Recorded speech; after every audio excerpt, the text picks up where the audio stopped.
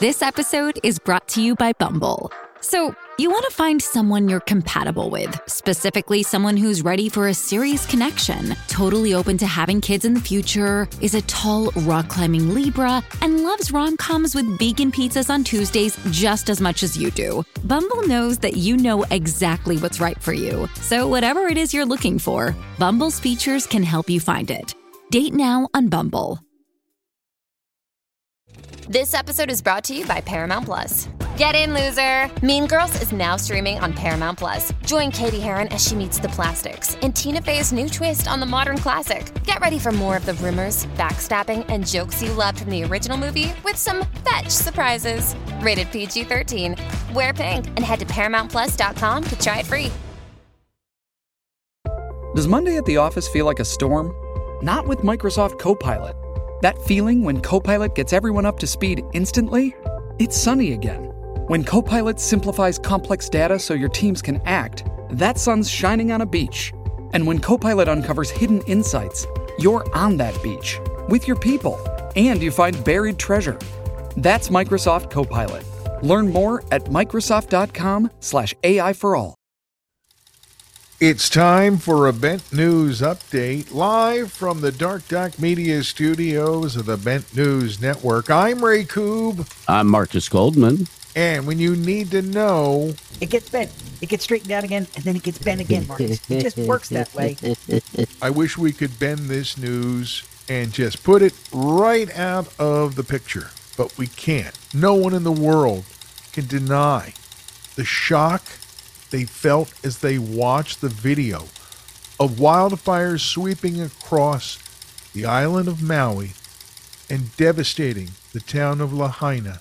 Unbelievable, Marcus, the power of Mother Nature. These natural disasters are becoming more frequent and more impactful because of the climate change, and we're seeing bigger hurricanes, bigger monsoons, more fires all over the world. It's absolutely bonkers, and the fact that so many people are being displaced is heartbreaking. My heart breaks for everybody on this island, and the governor says, over 1,000 people are probably going to be homeless after this fire because of the situation. Immediately, people have sprung to help, including Pearl Jam, offering a signed surfboard, putting it up for auction, and so far they've raised over $200,000.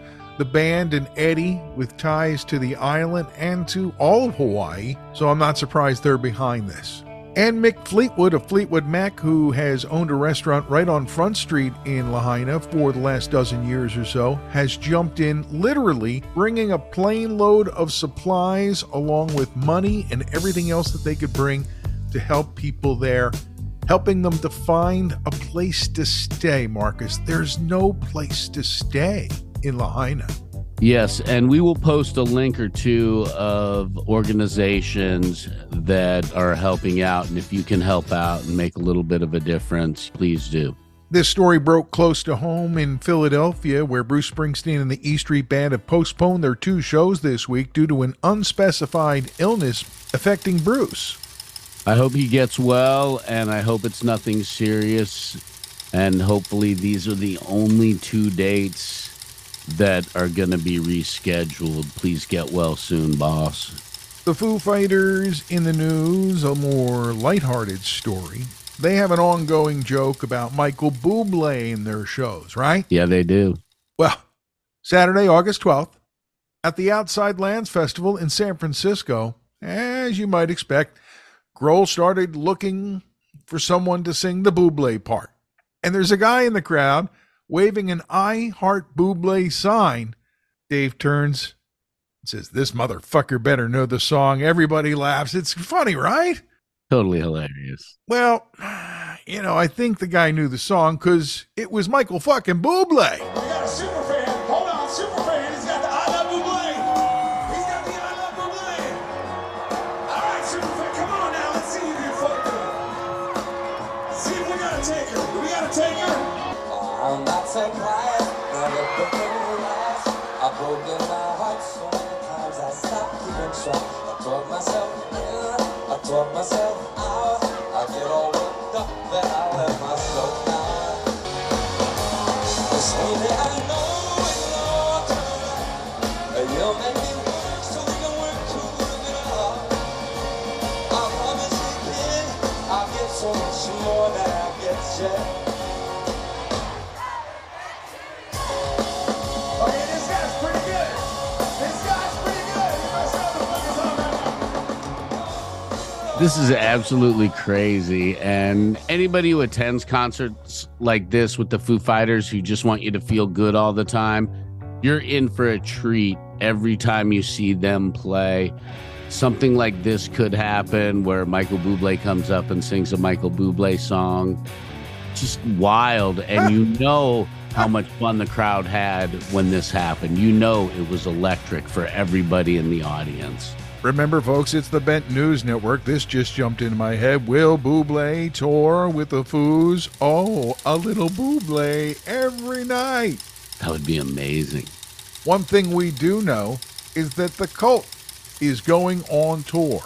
Yeah, this is exciting. The fact that they're going to relive their Death Cult days by going back to the UK in November and having a warm-up show in LA at the Theater at the Ace Hotel October 23rd to get them ready for that Death Cult tour in the UK. But at the beginning of October, they're going to be doing a Cult tour opening with the Aftershock Festival October 5th. Beasts in their natural environment. Go see the Cult if you can. Speaking of beasts, more like beasts of burden, captured in time are they, forever the Glimmer Twins, Mick Jagger and Keith Richards, immortalized in bronze in their hometown of Dartford-on-Kent. I think this is so cool, and I love the fact that these musicians who have made such an impact in so many millions of people's lives are getting statues like this in their hometowns or in significant places. While the statues are really cool, it would have been kind of cool since they met on a train station to have them talking with Keith or Mick, whoever was holding all the records. I think since that's how they met, it would be kind of cool to signify that aspect of it as well. The in-performance inspiration for the statues comes not from that moment of meeting, but from a performance in Rio in the bad old days. Another place to go when you visit jolly old England. No holiday for anyone on the picket line at the SAG-AFTRA Solidarity Writers Guild thing out there in Hollywood, but boy, they could use some entertainment to lift spirits, couldn't they, Marcus? What could possibly happen? Of the city, in the shadow of the steeple, near the relief office, I see my people. Some are grumbling, and all are wondering if this land's still made for you and me. Tell them! This land is your land. This land is my land. From California to the New York Islands, from the redwood forest to the melting water. This land was made for you and me. Jump the fuck up, jump this time!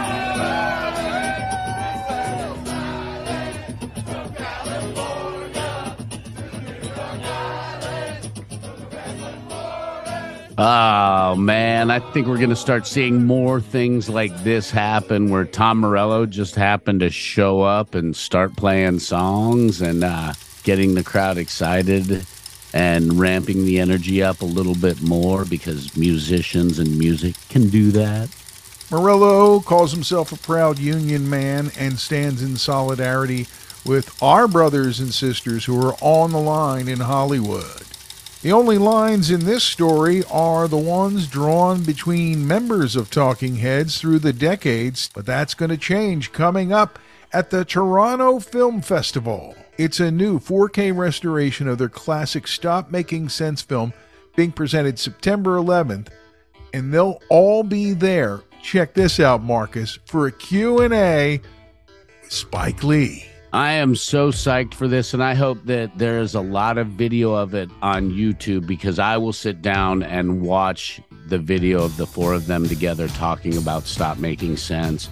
I saw them at Red Rocks do a version of Stop Making Sense when they played when I was younger. I saw the movie in the theaters when it was new.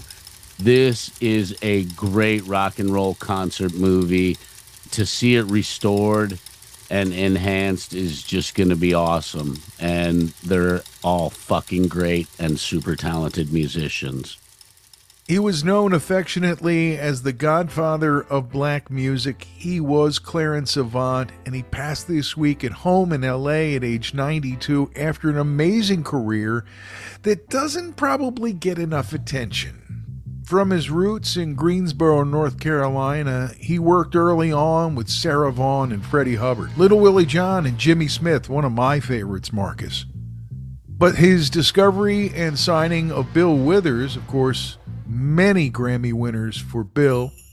He was one of the first black Americans to own a radio station. He helped to launch 2 record companies, Sussex and Taboo. He was part of the Motown Brain Trust for years and became chairman in 1993. And a few years later became the first African American to serve on the International Management Board for Polygram. His influence is echoed by all of his friends, like Quincy Jones and L.A. Reid and so many others. Pretty bad, Marcus, but we lost another mogul this week. The great Jerry Moss at age 88. He was the M in A&M, the business in getting business done. For a label that brought us so much music that you and I personally love, I've loved A&M Records and what it meant all my life. Now the M is gone. Very sad. Herb Alpert's partner was a very smart businessman. He obviously had a good eye and a good ear, along with Herb Alpert, who was a creative whiz and understood the music side, to really pick good artists and sign them and release some good albums. I mean, think about some of these albums that were released under A&M during those early years. Carole King's Tapestry, Peter Frampton's Frampton Comes Alive. The Carpenters were on that label. Cat Stevens, Janet Jackson, Soundgarden, Joe Cocker, Suzanne Vega, The Go-Go's, Sheryl Crow. And all of the Police records, all on A&M. Love to all in the A&M family, and that's a lot of our friends, man. Someday we're going to have to figure out why David LaFlamme and his group It's a Beautiful Day weren't part of our original Summer of Love 1967 episode. And maybe we'll do a second episode about that era and include them. David passed this week. He was a singer in the band, of course, with his wife Linda, but his violin was what really set the group apart. David LaFlamme from It's a Beautiful Day. We go to a more modern flavor and a surprising loss because of the age of the man known as Magoo. The rapper was one half of Timbaland and Magoo. He passed this week at age 50. No cause of death has been given. And it's a shock to everybody in the hip-hop world for sure. 50 years old is way too young. Look around at all the people who are his contemporaries. They're all about the same age, and they're all looking at each other and thinking, what? It's that kind of week. And I hope everybody's all right. Well, Bent News is about life in the 21st century, so it's kind of appropriate that we get around to this episode of 5 Favorites coming out Monday wherever you get your podcast. It's 5 Favorite Artists of the 21st Century. I'm so stoked for this episode, and after listening back to it, there are a few other bands that I know I left out, and I know that if we do this in a couple of months again, my list will be a little bit different. No matter what Gene Simmons says, rock and roll is dead, there are a lot of great bands in the 21st century pushing the rock and roll torch forward. And the proof is in this episode of 5 Favorites. So catch it Monday wherever you can, and that's going to do it for this Bent News Update number 70. How'd that happen? 70! Signing off from the Bent News Network, I'm Ray Koob. I'm Marcus Goldman. And you know when you need to know, you know. You gotta get bent, y'all.